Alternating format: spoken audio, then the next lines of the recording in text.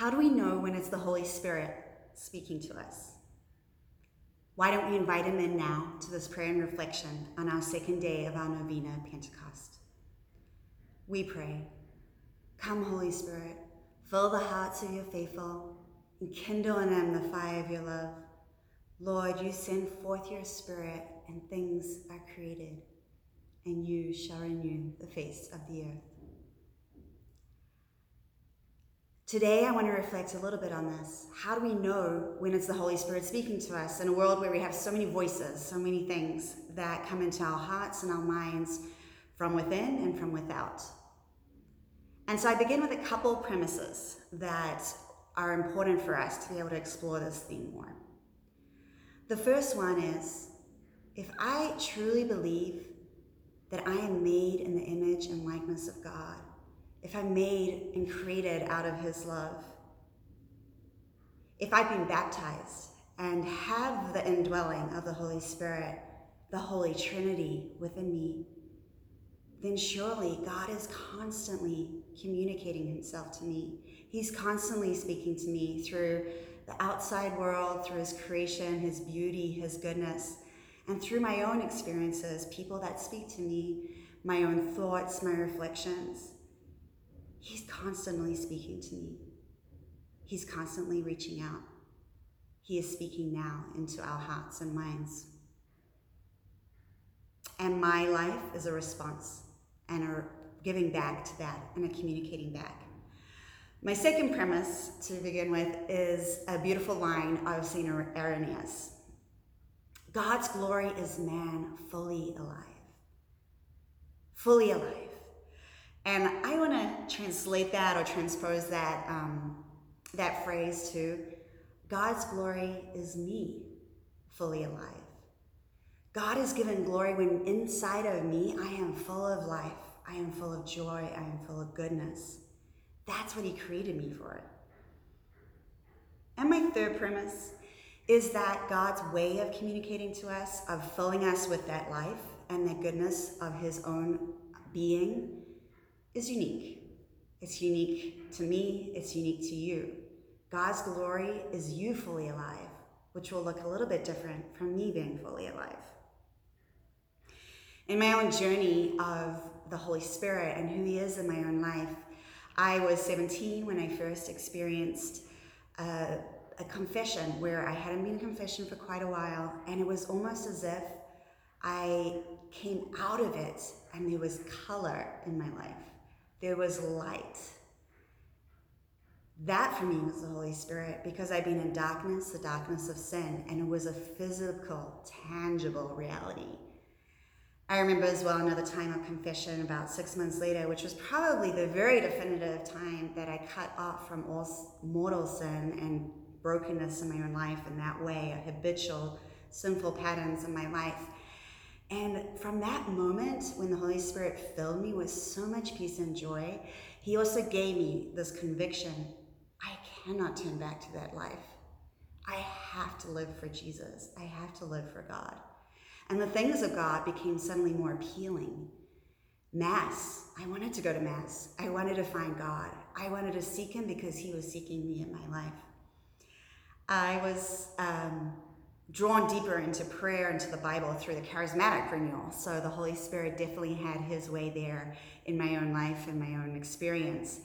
And one of the other ways he speaks to me, I think, in a very real way, is he sets my heart on fire. I have a passionate character, but he uses that. And he puts into my heart a desire for that thing that attracts me, the attraction to God. That happened when I was 17, not long after that last confession I mentioned, when I heard about Regnum Christi for the first time in my home country of New Zealand. And it was a very simple way of explaining Regnum Christi, but in that moment, the Holy Spirit caught fire in my soul. He enkindled the heart of his faithful one. And I knew that's what I needed to do. I'd never met any Regnum Christi members. I'd never met any consecrated woman of Regnum Christi. And yet there was something in me, I have to get on a plane, go to the United States, and be a missionary with this movement. And the rest is history. Another way he speaks to me is often through creative ideas. I'll be praying and I'll be thinking and just bringing my apostolate to the Lord and his mission for me, and all of a sudden these different ideas will come.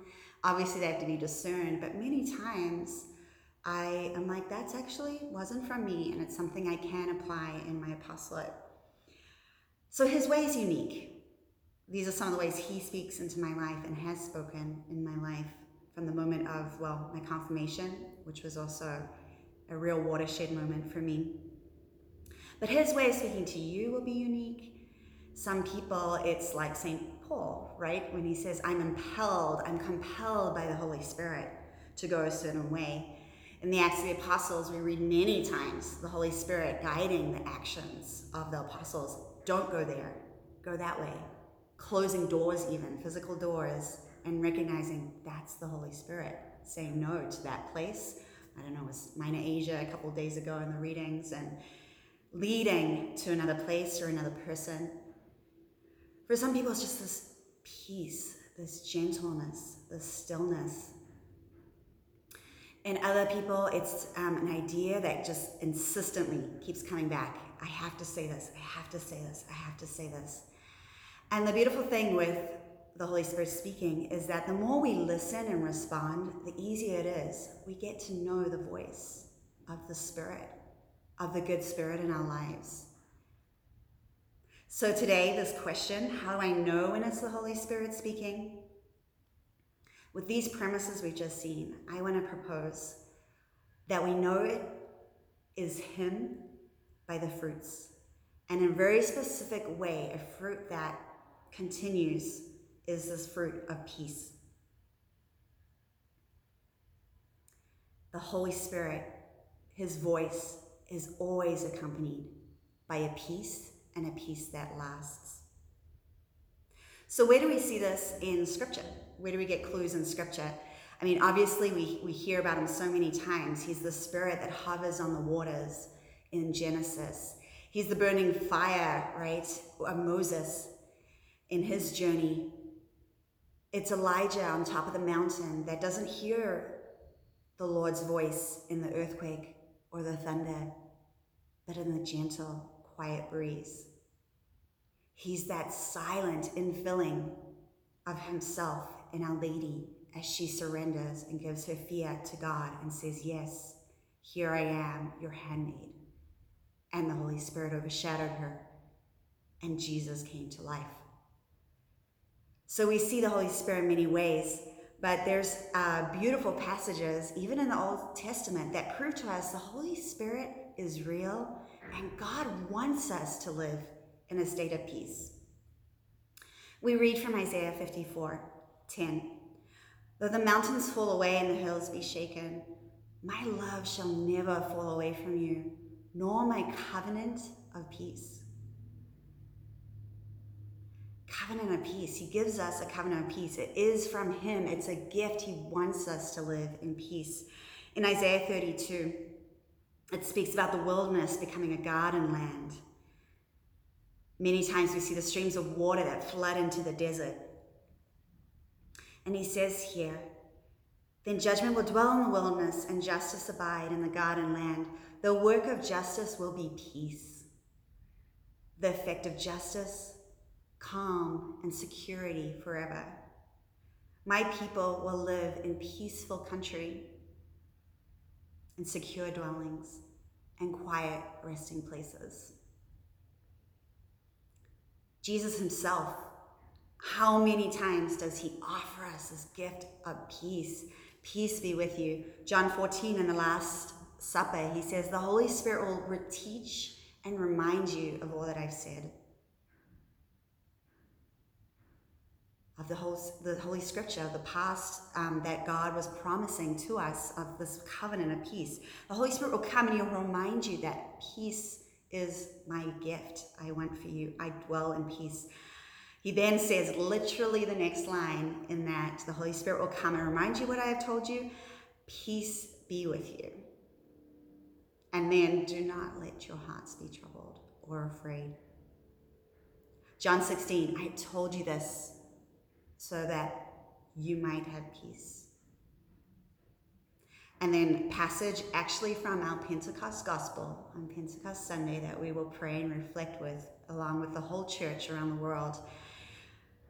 John 20:19-23, in a resurrection scene where Jesus comes, where the doors are locked, and the disciples in fear of the Jews. And Jesus came and stood in their midst and said to them, "Peace be with you." He comes into their fear, which is not the gift from him, and he offers them peace. Peace be with you. And then he shows them his side, his hands. And the scripture so beautifully says, the disciples rejoiced when they saw the Lord. With this gift of peace comes a joy, comes other fruits of the Spirit, to know it's not a human fleeting peace, not a sense of complacency, not a sense of, okay, finally got my life in order and control, this COVID reality and getting my systems, I have peace. It's not something that just comes from outside. It's this lasting peace, and it's a peace we know is from the Spirit when there are accompanying fruits of his Spirit. As we read, the different fruits: peace, kindness, goodness, gentleness, patience, love, faithfulness. Is this peace that accompanies me right now accompanied by these same gifts? How do I know it's the Holy Spirit speaking to me? He's constantly speaking.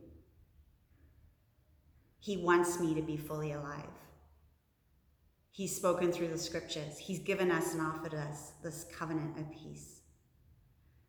But I guess when it comes down to it, we are confused. We have a flood of thoughts and emotions and feelings that come into us that aren't always quite in accord with what we would like them to be. It's not that we live in a constant state of this peace that we so desire and is offered to us. So really what this discernment entails is seeing, is this that I feel maybe called to? Is this that I would like to do? Is this voice in my heart and my mind? Is this decision I'm making? To discern it and say, is this the good spirit, the Holy Spirit, or is it the evil spirit? Because just as we know God is constantly reaching out to us for us to enter back into that mystery of him and his goodness and love, we do have an enemy of the soul that's constantly dividing and troubling the waters of our soul, creating discord and doubt, confusion, and lifelessness in our own life. So I turn now to St. Ignatius of Loyola with his discernment of spirits to answer, how do I know this is the Holy Spirit speaking to me in my life? Now, I want to distinguish, and he distinguishes in his first rule and his second rule of discernment of spirits, that when we are first going on that life of journey towards God and prayer and making greater decisions to live in his grace, if we're still constantly falling back into some of the deepest sinful tendencies, and we're just on that beginning of that journey, the Holy Spirit often speaks through, as he says in his own words in Rule 1 of his rules of discernment, the good spirit uses the opposite method of the devil, which attracts us to pleasure and delights. He uses the opposite method, pricking us and biting our conscience through the process of reason. That restlessness of, I need a change, I need to do something else, and it's this constant sort of strong command. That's when we need to turn from sin and walk towards God and his light. But for those of us that are now on the journey of a life of grace, a habitual life of sacraments and goodness and living in the truth of who we are through the sacrament of confession and the beautiful Eucharist and other sacraments of initiation that we've entered into, Holy Spirit speaks much more differently. It's actually the evil spirit that agitates, that disquiets, that saddens, that bites. Instead, as St. Ignatius says in Rule 2, it is proper to the good spirit to give courage and strength, consolations, tears, inspirations, and peace, easing and putting away all obstacles, that one may go on in well-being. So it's a gentle spirit. It's a good spirit. As Father Jacques Philippe says in his beautiful book, actually, on the Holy Spirit, it doesn't mean that there's not spiritual combat. It doesn't mean that there are not challenges. He says spiritual combat actually consists in defending one's peace of heart against the enemy who attempts to steal us from us. So it can be a challenge to maintain a state of peace. And sometimes I know in my own life, I can feel the spirit and the emotion leading me to do something, and my reaction is, whew, that's challenging. But when I sit with it, there's a lasting spiritual peace beneath the human, whew, that's going to be hard. A lasting peace. A peace that ultimately brings me joy in giving of myself and leads me to greater love and surrender and self-giving to others and to God. There is a little bit of a myth in our spiritual authors sometimes and within the Catholic Church that the Holy Spirit always asks us to do the most difficult thing. How do I know it's the Holy Spirit? It's the hardest thing. So if I look at option A, B, and C, the hardest one is going to be him. But no, not necessarily. If we believe he is the one that wants us to have life, it should probably be what's most life-giving, not just for us, but for others and for God and his kingdom. So even if it's challenging deep down, there should be a peace. And the more you recognize and act on that, the easier it is to recognize the voice of the Spirit in your life. If we turn back to that passage that we will read on Pentecost Sunday, the disciples are in fear. They're in fear. Their minds, their hearts, everything is being clouded. Jesus enters in, the good Spirit enters in, breaks in and says, peace be with you. And the fruit of the Spirit, joy, wells up within them. So I invite us now in this time of prayer, reflection, as we continue our journey towards the full outpouring of the Holy Spirit on Pentecost Sunday. What is the Holy Spirit trying to tell me today? Right now, he's speaking. He has something very beautiful and life-giving to tell you. Let him enter into the upper room, the fears, the doubts, the confusions, possibly just in general in your life, maybe about a decision you're making.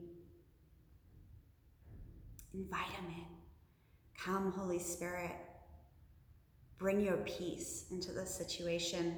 I want to hear your voice. And if you're communicating to me, you want me to hear your voice. Help me to hear you. Help me to respond.